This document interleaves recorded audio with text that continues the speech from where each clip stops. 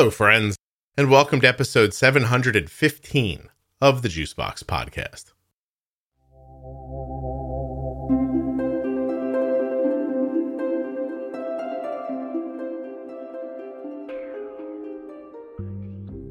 Hello again, and welcome back to the Bold Beginnings series. Today is actually the 5th episode, but 3rd installment.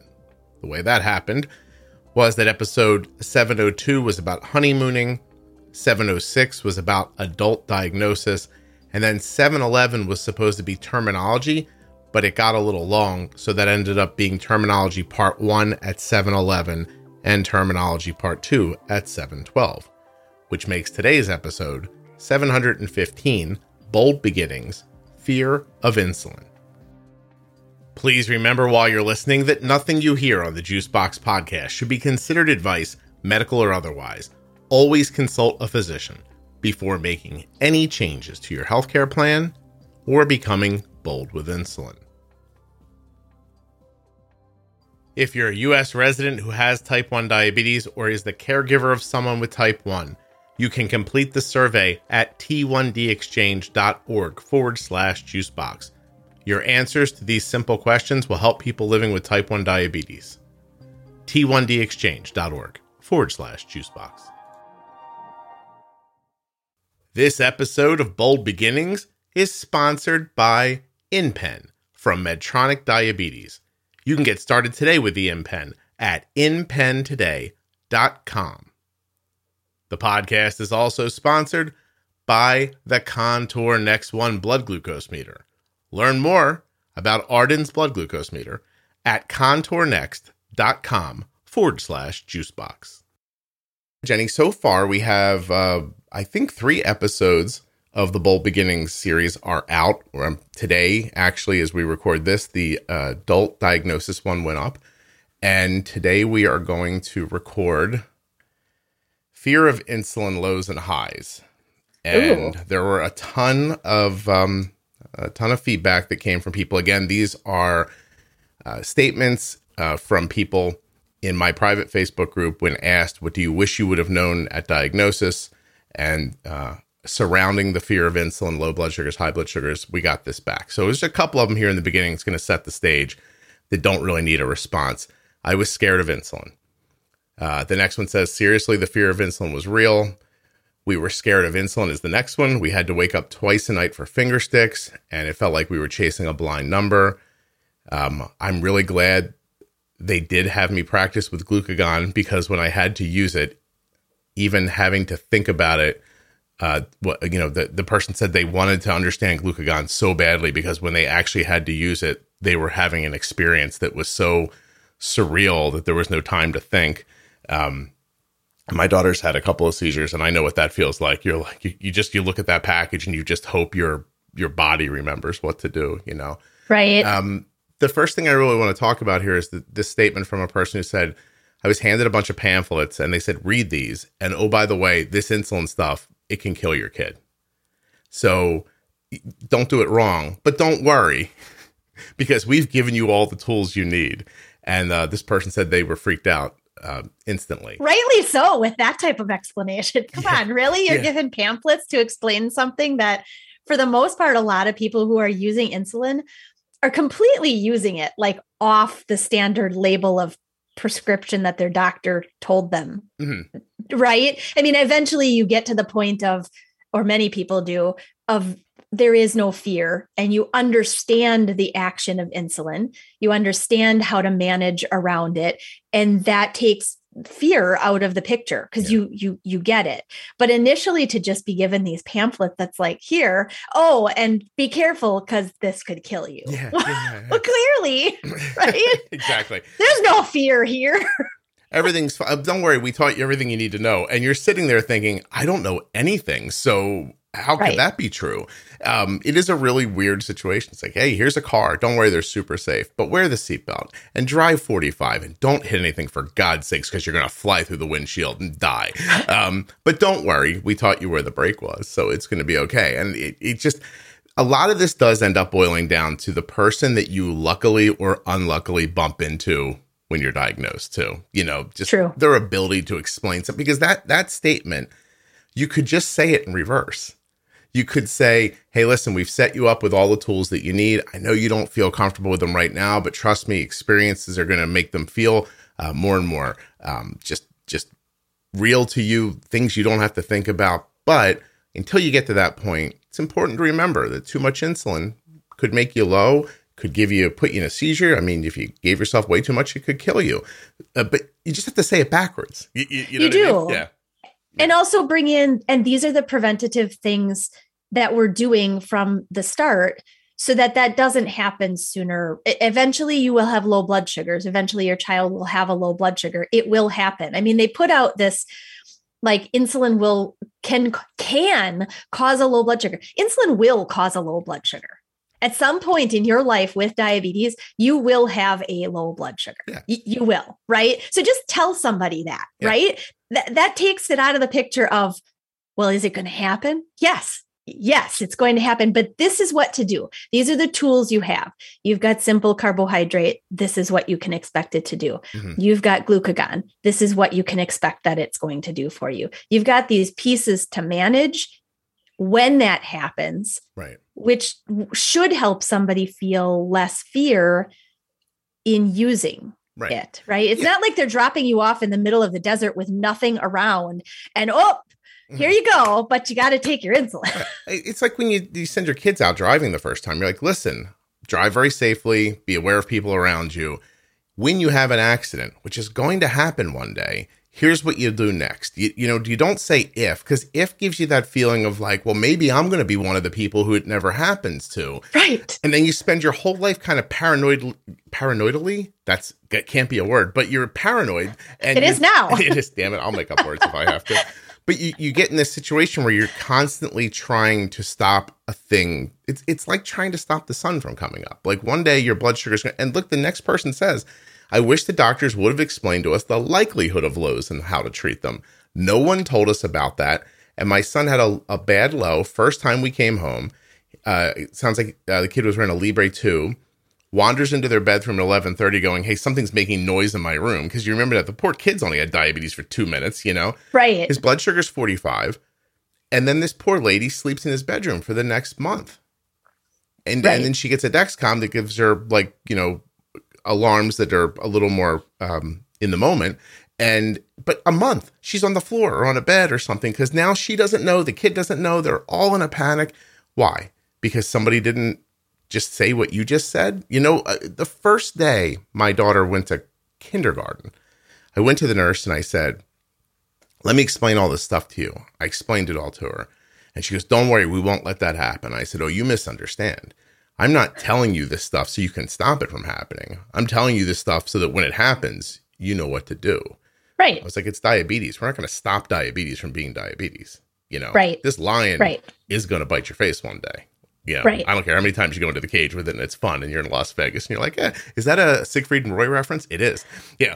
One day the lion's going to kill you. Okay. It's at least going to come at you. Or at least bite your arm off. Yeah. You need to know how to hold up the whip in the chair when it happens, So, right. Well, and there is actually what I was going to say, you need to know what to do, but in some cases, I think people get really good tools and really good explanation. And in other cases, people do not. They get these rip-off pages that say, well, here you go. This is all the information that you need. Just make sure you read through it. Oh, and here's your medicine. It's called insulin. You have to take it here, here, and here. Oh, and you might have low blood sugar. Mm-hmm. But then again, what can you do about it? Or what are even some of the tools, or I guess, what are some of the variables that could cause a low blood sugar?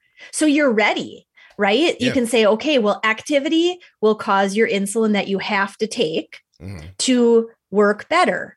So be careful for low blood sugars if your child eats a meal and then goes and plays soccer for 3 hours. Right? Yeah. All these things that they should know are sometimes the definite causes of low blood sugar, because then at least people are aware of where they might see a low. Mm-hmm.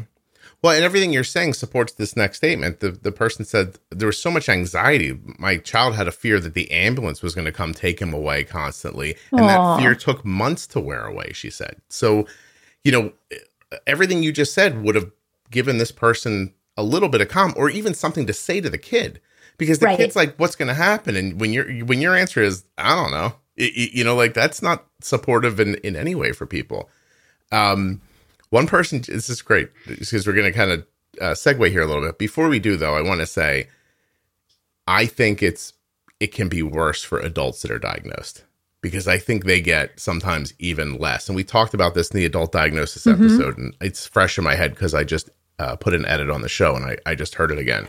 But that when you're an adult, sometimes you're like, here's the insulin, go to the store, get this prescription filled for needles, and then go see your endo. And then you call the endo and the endo is not available for 45 days.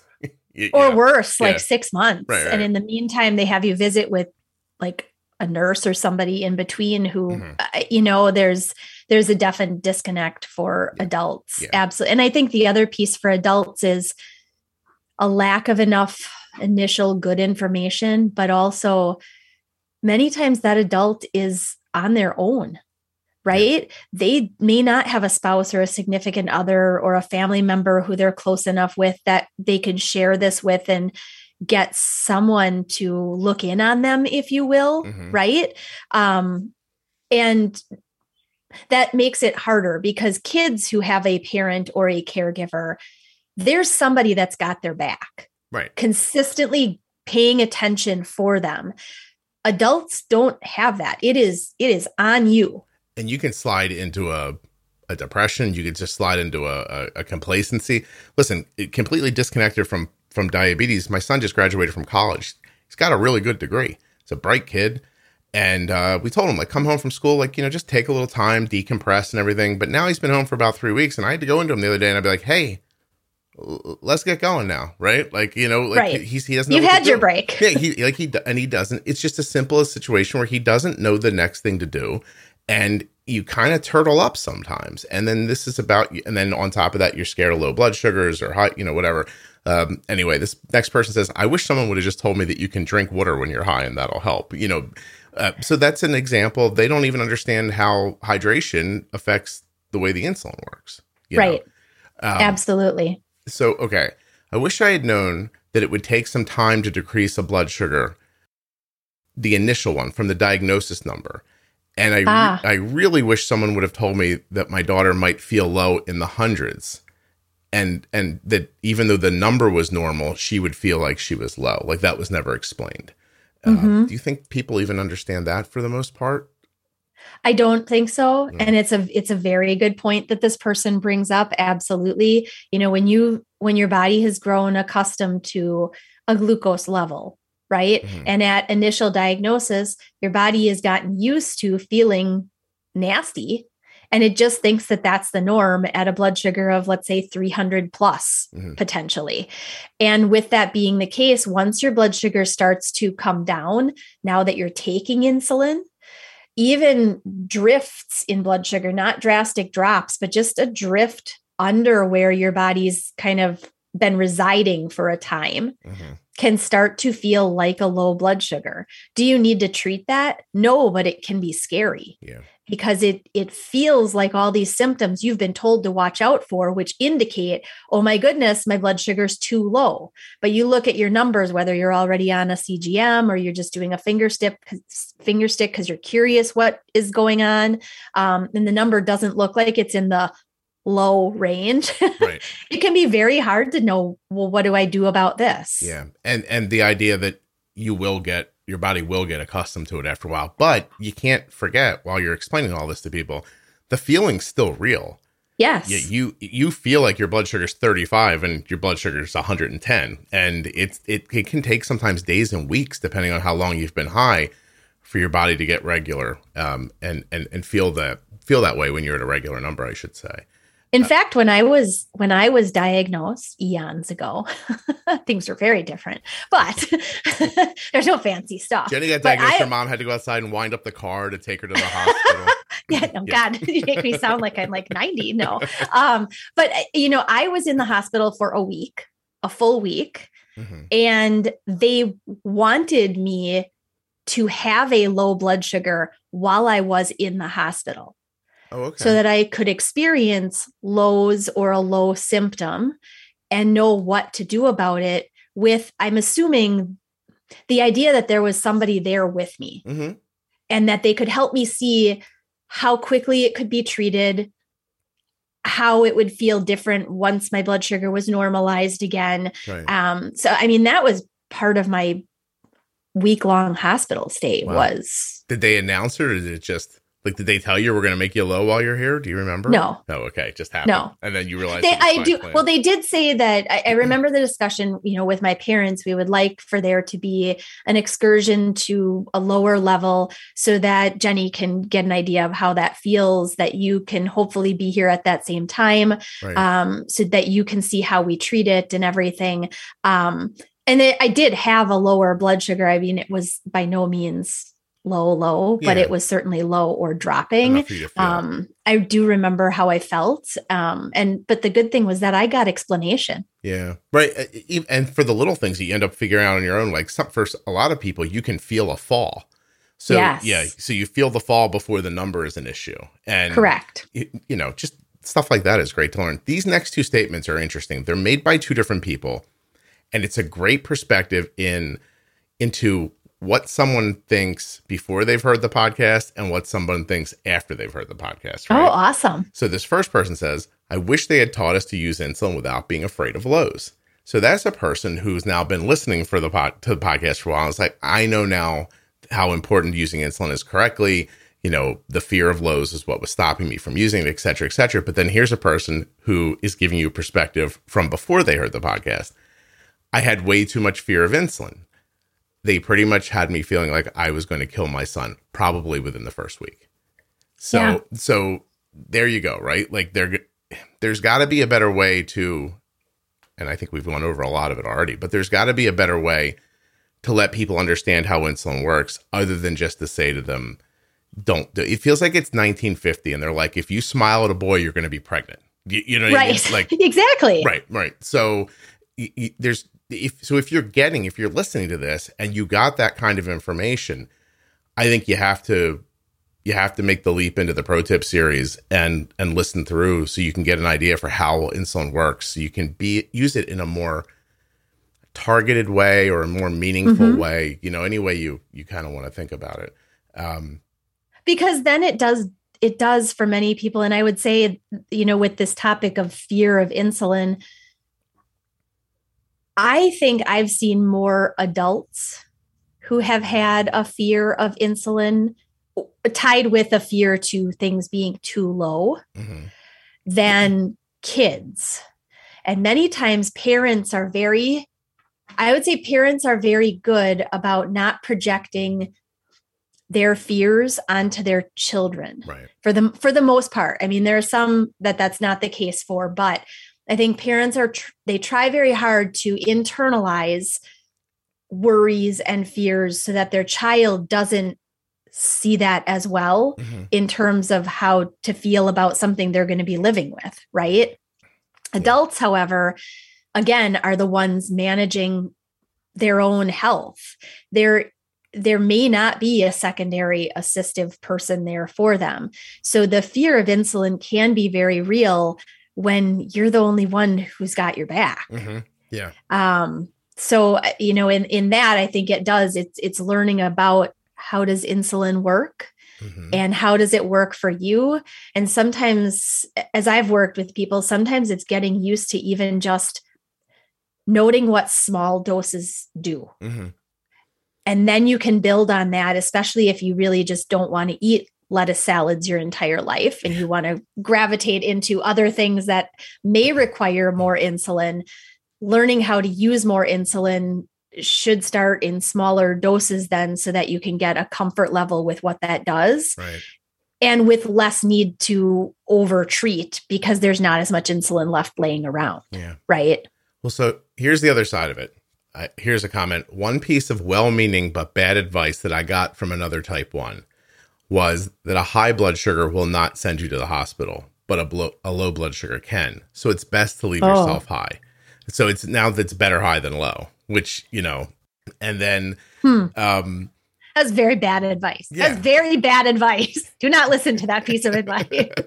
But it's an interesting way of showing how when you get bad information at first, it leads to fear. And then you go out into the world because you think, oh, I know this thing that's going to save someone else. I have to go tell them. And now the internet's interesting because when you're listening to someone talk, you have no idea if they've had diabetes for 3 minutes longer than you or 3 years longer than you. And when you don't know what you're talking about, the first thing that's said to you, often you go, oh, okay, well, this person must know better than I do. And, right. And that is that's one spot where I'm proud of my Facebook group where people do speak up. And so, if someone comes in with a kind of a new idea, someone else will nicely say, hey, look, we all get told that in the beginning, but here's the reason why you don't want your blood sugar to be high, and right. Highs cause lows and et cetera, and stuff you'll find out listening to the podcast.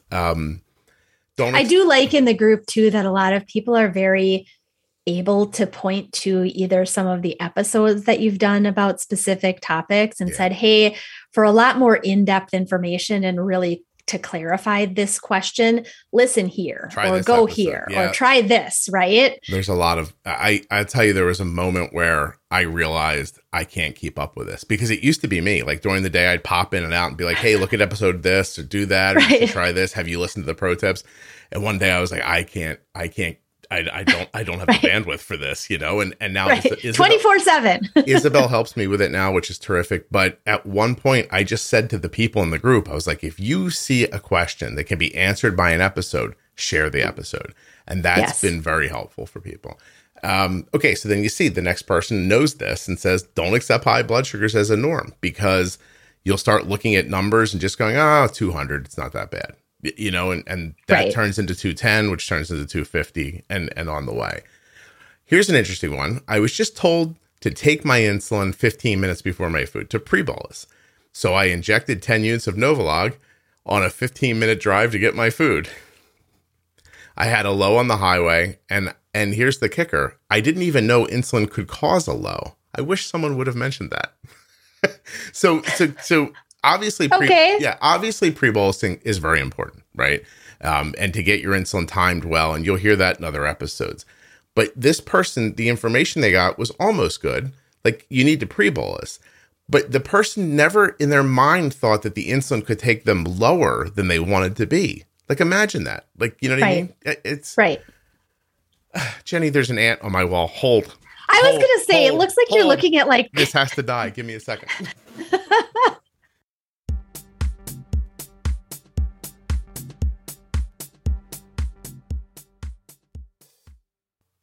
If you're using insulin and not ready for a pump or just don't want one, you should consider the InPen from Medtronic Diabetes. Now, you can imagine an insulin pen is a great way to deliver insulin, but it doesn't give you a lot of the functionality that you'll get with an insulin pump. But the InPen from Medtronic Diabetes does offer a lot of functionality. It does that by hooking to an app on your cell phone. This app is going to give you a dosing calculator, dosing reminders, carb counting support, a digital logbook. It will show you your current glucose values, your meal history, your dose history, an activity log, reports, glucose history, active insulin remaining, all in an attractive and easy to read application that goes right on your iPhone or your Android. You can learn more about it at inpentoday.com. And if you're ready to try it, just fill in a little bit of information and hit submit. Medtronic has an offer on the InPen that is available to people with commercial insurance. Of course, terms and conditions apply, but you may pay as little as $35 for the InPen. The InPen that you can get at inpentoday.com. Links in the show notes of your podcast player and at juiceboxpodcast.com for the InPen and for the Contour Next One blood glucose meter. contournext.com/juicebox. I just typed it in right now. When you get to the site, you're going to be met with something that says, what do your test strips really cost you? It may be cheaper to buy Contour Next test strips over the counter without a prescription. Can you imagine that? Can you imagine if you're paying more through your insurance than you would in cash? That'd be nuts, right? Maybe not. contournext.com/juicebox. Learn more about the Contour Next One blood glucose meter and all of the products that Contour offers. This website's really something. If you go to coverage and savings and then click on copay savings, there's a whole little thing here. Contour Choice Copay Savings Card. Eligible privately insured patients can save every month on test strips. You should go find out if you're eligible for that. That's pretty crazy. And it tells you more about the meter. The meter's terrific, by the way. Use it every day. Daughter loves it. Fits easy in your purse or your diabetes bag. Bright light for nighttime viewing. Test strips, of course, have second chance testing. And the screen is easy to read. Go check out the Contour Next One blood glucose meter. And everything that's available on this website. It's kind of very comprehensive. Not kind of very comprehensive. It's actually very comprehensive. Anyway, contournext.com/juicebox. It's the best blood glucose meter I've ever used. And it might be the best one you've ever used as well. And there's one way to find out. You click on the links. InPen requires a prescription and settings from your healthcare provider. You must use proper settings and follow the instructions as directed, or you could experience high or low blood glucose levels. For more safety information, visit InPenToday.com.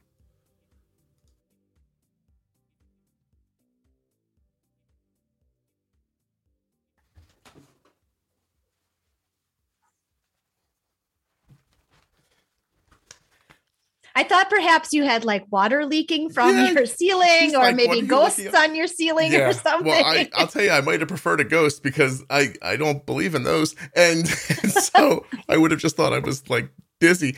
But I kept thinking like that thing's going to crawl over my head and fall on me. Sorry. It's like a big black ant. I've never had an ant in this room. I'm going to have to sell this house. Okay. In our house, it is stink bugs. Oh. I don't know where they have decided that their home is outside, that they don't like, but they come in our house, and I don't care. I just take them outside. Mm-hmm. My boys who love bugs and love stuff, they hate stink bugs. Yeah. They will come flying in and be like, "Ma, there's a stink bug on the ceiling in my bedroom." And I'm like, okay, who's bigger? Are you bigger? Go get it. Or is the stink bug bigger? They're an import. Right? They came here. Oh, are they really? This is not what this is about. Oh, no, it's okay. I want to say China, maybe. But anyway, look it up. Have fun finding out. Okay.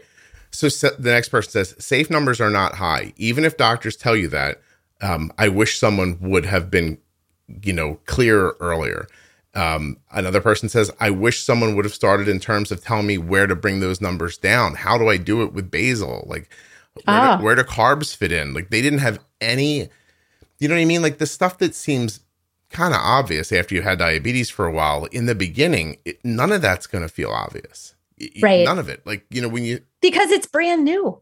Yeah, this is a concept that nobody is taught about at all. You may learn I remember learning about the tiny little, I think it was 2 paragraphs in my human biology course in high school. And I myself, having diabetes at that point, I was like, what is this bunch of like silliness? I was like, this in no way describes what I'm supposed to learn something from this. Yeah, in a way, it mirrors how little we tell people about nutrition even, and like fueling their body. Everybody just is like, look, I get up, I wash my butt, I get hungry, I put something in my face, and then 10 years from now when I'm 40 pounds heavier, I go, what happened? Right. It's just, nobody really understands how things work. And listen, I grew up really poorly. I grew up broke. My mom had $60 to buy food for 3 people, right, for a week. And we ate whatever we could, and it was usually crappy food. And by the time I was an adult, I was heavy. Like, I was just like, Mike Kelly and I were together, and like, we didn't know what we were doing. We started over again. And, we were able to take care of it. But it's amazing how through your life it's pervasive. How easy it is to have a feeling of hunger and want to grab something that's easy in a bag or something like that versus like, let me have this orange or something to that effect. It gets burned into you and you don't know it. And that happens with people with diabetes all the time, because as we're talking about these newly diagnosed problems, I can tell you that if you don't figure them out early, you're going to be one of any number of people in their 20s or 30s or 40s or 50s who come on this show. Hold on. This, Jenny. Somebody was very importantly wanting to get in touch with you. Walgreens again. Oh.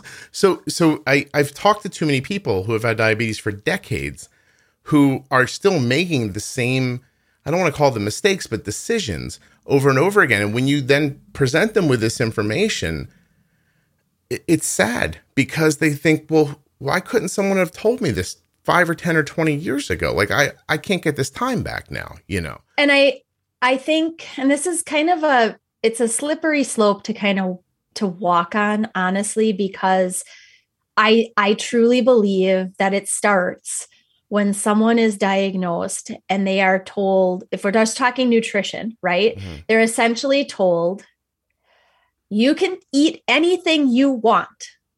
Right. And just take insulin when you're supposed to take it. It's supposed to be an empowering statement. Correct. Yeah. It's supposed to be empowering in that you don't have to worry as long as you just take this thing called insulin. Well, I mean, it brings in a whole nother rabbit hole of discussion, though, of, well, you want your child or you want yourself to be eating and doing what you see every other child doing. But is every other child eating the way that they should be eating? Right. Whether they have diabetes or not? Or as an adult, are you eating the way that your colleagues are eating because that's what they're doing and you're only following suit? Is that really, do they look healthy?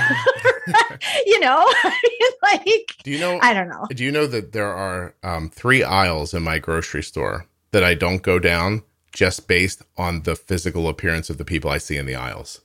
I just look at them and I think, I don't want my life to be like that. And I clearly don't need this aisle. Yes, something in those aisles is because then there are, I know this is probably a weird thing to say, but then I look at other aisles where people seem more fit and I don't see these 2 people in these different aisles. And I'm like, I'm going to go follow the guy around with the nice calves and see what he buys. You know what I mean? Sure. I mean, if you look at pictures, I mean, honestly, in the ages of development since I would say maybe the 1950s or 60s, potentially when more like processed, packaged, convenient stuff probably started to become more the norm. If you look at pictures like beach photos from like the shore or something, it is very difficult to see a body that isn't somewhat fit. Most of the bodies look like healthy bodies. Yeah. Today's pictures would look very different. I mean, there's got to be something in the food and how we are packaging what we are eating that's creating a lot of issue and within diabetes. Yeah. And how does it fit into this subject? It fits into this subject because when you first have diabetes, bolusing for real food is easier than bolusing for processed food. Correct. And no one's going to mention that to you. No one. No. This person says not knowing how fast or slow insulin could hit or not knowing that, hey, this could kill you. At first, I was under the impression, this is the part that's important. I was under the impression that, okay, my kid's going to eat and I got this robotic insulin dosing strategy and everything is just going to be fine.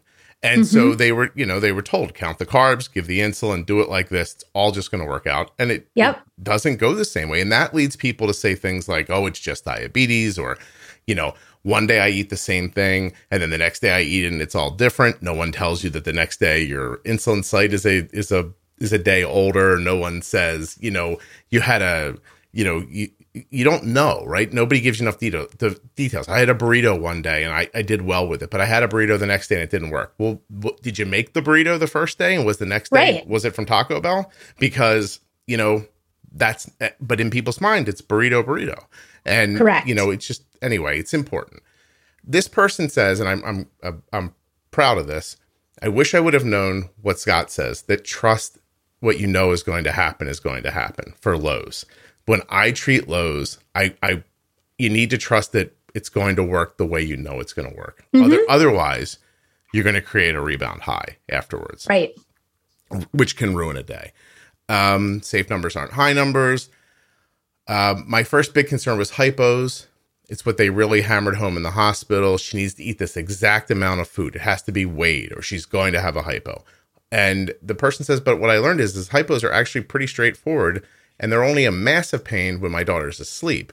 Mhm. High blood sugars produce far more fear in me now. I assume there was only an issue with high blood sugars with the, she assumed that high blood sugars were only a problem if there were a presence of ketones. And now she realizes that that's not right. So they didn't think a high number was a problem unless ketones were present. Right. Which is often when, I mean, there are two angles, right? Really low blood sugar, fear that. Really high blood sugar, ketones, fear the potential of DKA. Mhm. But you may have high blood sugars that are just within the realm of high enough without producing ketones that now you're leading into, if there's enough consistency to it, you're leading into continued damage. Yeah, right. Long term. This next person says, I wish I would have known that every time the blood sugar shot up, I didn't have to check for ketones every single time. Like, so every time this kid gets a blood sugar over like 200, they're testing ketones. And you know, there's episodes on ketones and how to understand them. This person's quoting the podcast. It says, instead of beating yourself up when blood sugars shoot up or down, figure out why and try to prevent it next time. Take this as a learning experience, but you have to know it's not going to be perfect. You know, maybe never, and definitely not in the beginning. You know, and just to speak about that for a second, these things are going to happen, right? You're not going to stop them from happening. In my mind, there's two responses. You can panic and beat yourself up and be like, oh, I did it wrong. This sucks. I'm never going to figure this out.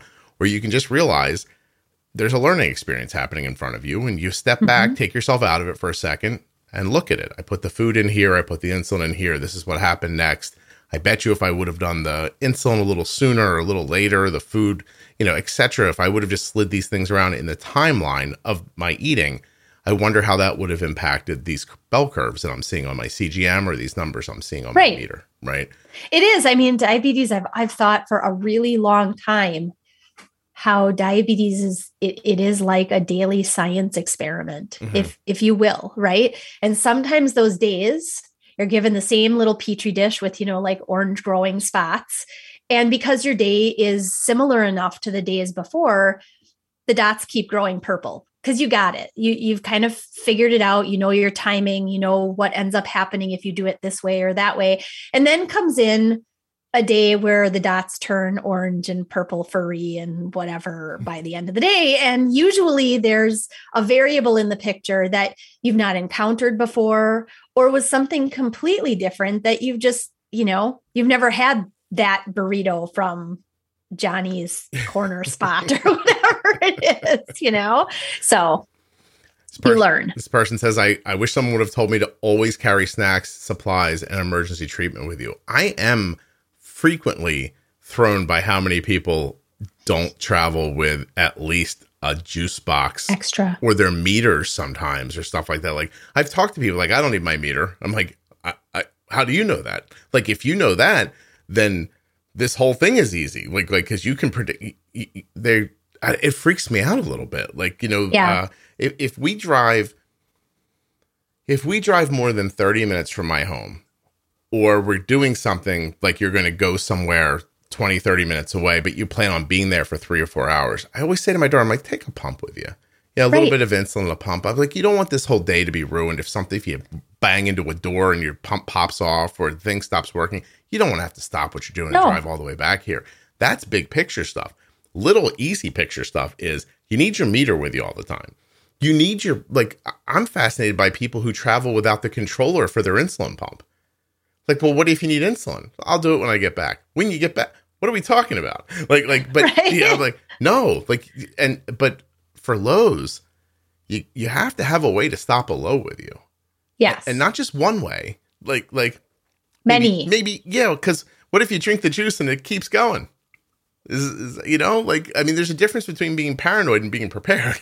You can't, correct. You need to be, you know, in a modern society, you know, somebody in America who's living in a house where food's readily available.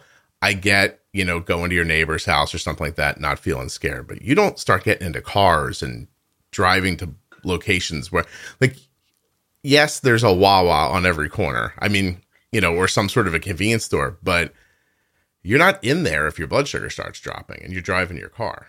Correct. So absolutely. I know in the turn of a season, usually like from from winter into like spring, summer, I have different purses, if you will, that I might use. Mm-hmm. And I always end up having to like dig in the pockets of the purses and fish out like the really old glucose tablets.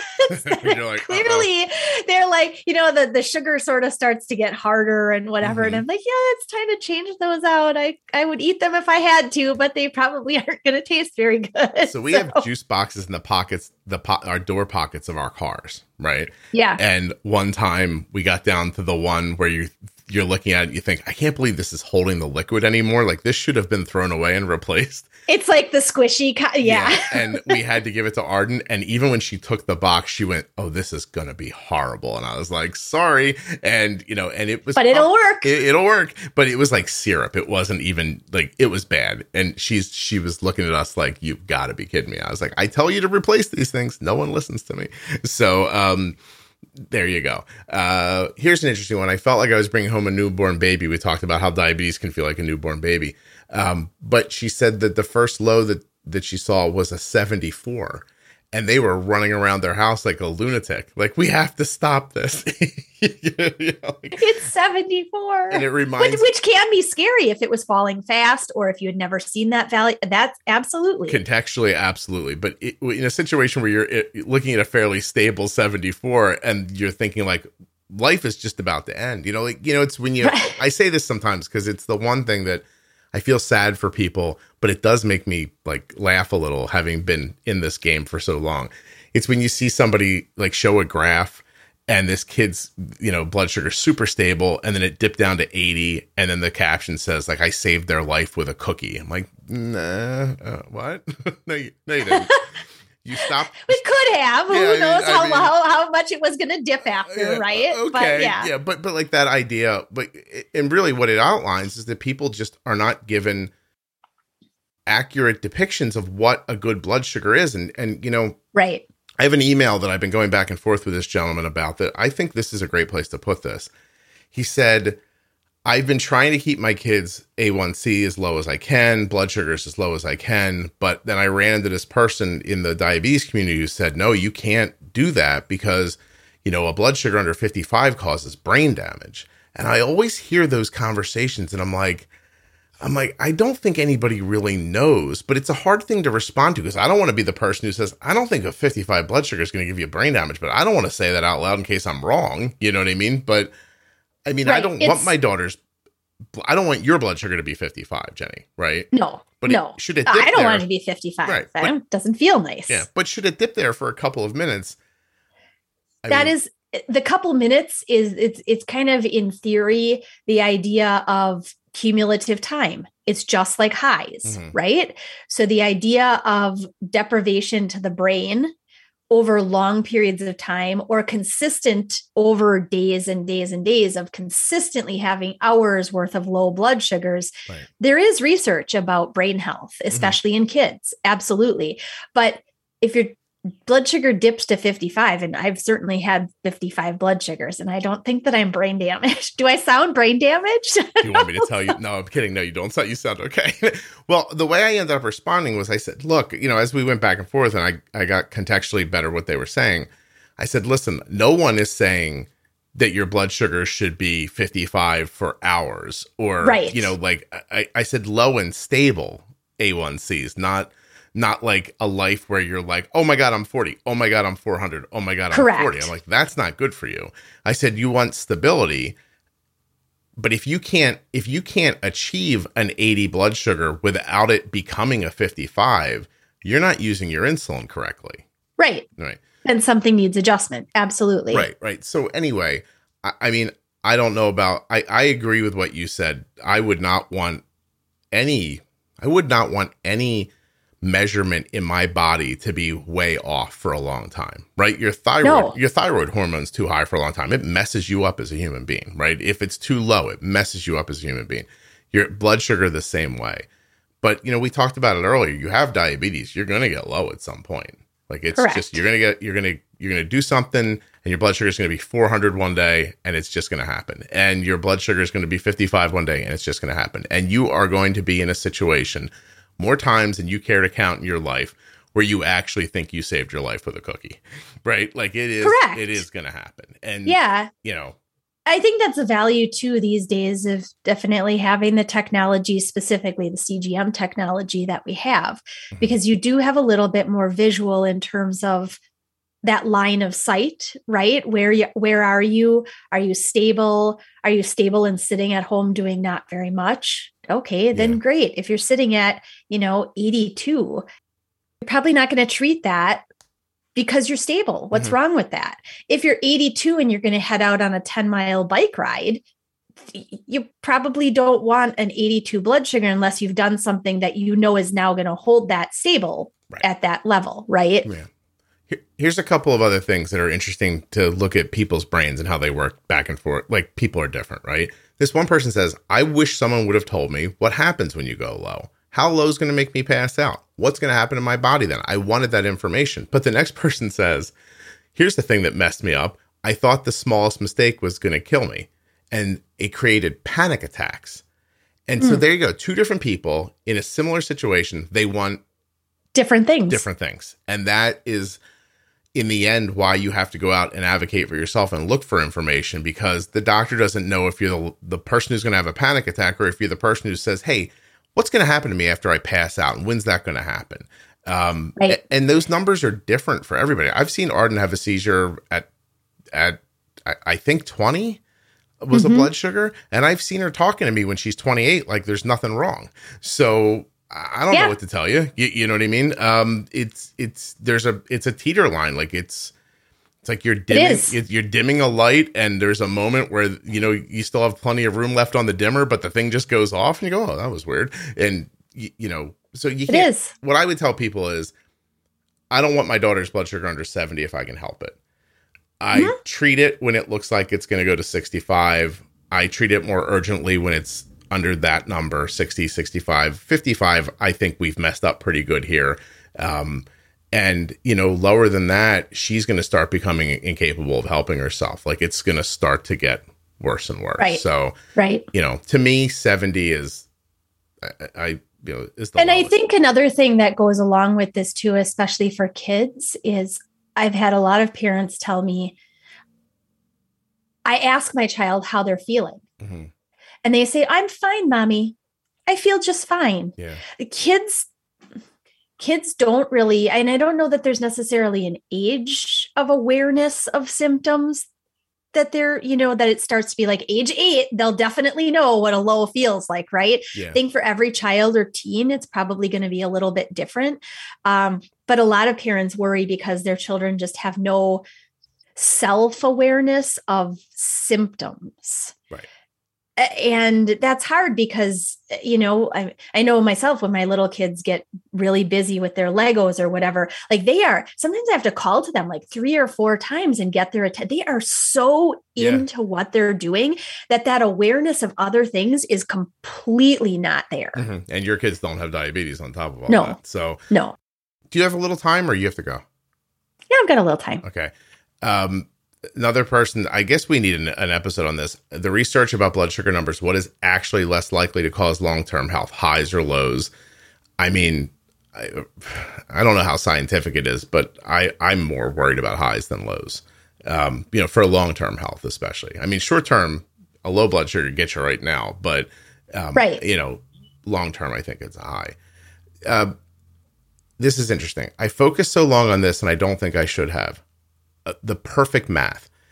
She says, we were seriously so scared to give a little too much insulin, like even by a tiny bit.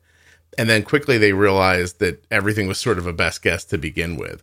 I used to, on the old Omnipod PDM, you had to hold this arrow up to make the carb count go up. And it would like get to, I didn't really count carbs at that point at all. So I was like, oh, I'm going to do 4 units for this. And I'd hold the button. And if it stopped at 4.5, I was like, that's fine. And, it's close enough. Now for little kids, a half a unit's a big deal. Actually, a woman made a point in an earlier statement that I never brought up. She said, I once took a unit of insulin out, put it in a spoon, and then I took 10 units of insulin out and put it in a spoon. And she goes, and it freaked me out at how similar those two amounts looked. And I thought, it is interesting, isn't it? But in the, obviously in a syringe, you can see it better. But right. That's just an interesting one, right? Like, it is. I see people all the time like, well, I made a bolus. It was 4.1 and I think it was too much. And I'm like, but I guess, all right. As you get bigger and you require more and more insulin, those tiny 0.1 isn't going to make a hill of beans of difference. It doesn't exactly. It doesn't really. Which is the reason that many people, especially pumpers, get frustrated when they're trying to correct higher blood sugars and their pump is recommending something like 0.2 units. And they think, well, 0.2, like what is 0.2? What's the purpose of that? It's not going to do anything to help me at this point. Right. Yeah. And that's when they get more aggressive. And then you're like, oh, well, I clearly should have taken the 0.2 instead. This person says, I wish someone had told me that my eyesight was changing when I got low and that it would come back. Like, I guess from being dizzy. And also, she said, conversely, I had been high for so long that my eyesight had gotten bad. And that as I brought my blood sugar down, that changed. That was scary. A person here says, I remember thinking that if she's still low, like, do I still do insulin? Like when I feed? Like, okay, she's 60, but she ate 20 carbs. And we talk about that on the podcast all the time. You need to cover the amount. There's an amount of carbs to fix the low, and then there's an amount of carbs you don't need. Some of that needs insulin. Correct. And this one's interesting. I was told there was a 3-hour rule that we couldn't give any insulin unless it had been 3 hours since the last dose. This caused many high blood sugars for us. Was not explained well. And it seems like a big one for newly diagnosed people, and I think you should bring it up, she said. So I think and I think, we talked about stacking, I think, recently in an episode, but that kind of goes along with initially the idea that once upon diagnosis, once insulin is starting to be injected, they're very cautious, assuming the potential for honeymoon. So what they're looking for is, let's give a timeline of what we're expecting this rapid insulin dose to work over. And let's be careful about not adding extra within this. But as you always say, if you've done it enough that that, well, yesterday and the day before, I didn't do anything except after 3 hours, and her blood sugar just sat high. Yeah. Clearly, there was more insulin that was needed there. Right. So give more insulin. And we are going to get into that in the next episode of this, because the next thing we're going to do is the 15-15 rule. So we'll get to talk a lot about that. But we're done. We made it through. There were a lot of questions in this one, and we chit-chatted in the beginning about personal stuff. So I'm pretty before we started recording. So I'm very happy with what we got accomplished today. Thank you very much. Cool. Yeah, absolutely.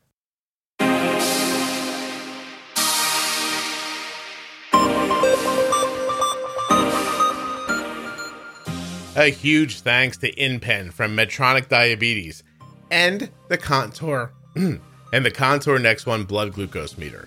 Head over to inpentoday.com and contournext.com/juicebox to learn more about the InPen and the Contour Next One. Just check them out. They're both terrific. Thanks to Jenny. Don't forget, Jenny works at integrateddiabetes.com if you'd like to hire her. I hope you're enjoying the Bold Beginnings series. There's much more to come. Thank you so much for listening. I'll be back very soon with another episode of the Juicebox Podcast.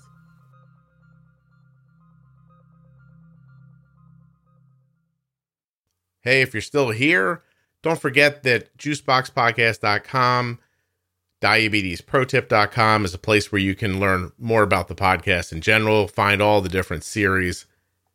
There's a Facebook group for the podcast that has, I think, 27,000 people in it now. We're getting close to that, at least. Juicebox Podcast, Type 1 Diabetes on Facebook. It's a private group, so you'll have to answer a couple of questions before you're let in. Oh, you know what else? In that Facebook group, at the feature tab at the top, there are complete lists of all of the series that exist for the podcast. And I guess I got to find a way to get those lists on juiceboxpodcast.com too. I'll work on that. All right. That's enough chitty and chatty, right? I hope you're enjoying the podcast. If you are, tell a friend. And don't forget to subscribe in a podcast app. Don't just listen. Subscribe or follow in like Apple Podcasts, Spotify, Amazon Music, something like that. You should be able to find a great free app that you can listen to the podcast in. All right. I've said it before. I'll say it again. Thank you so much for listening. I'll be back very soon with another episode of the Juicebox Podcast.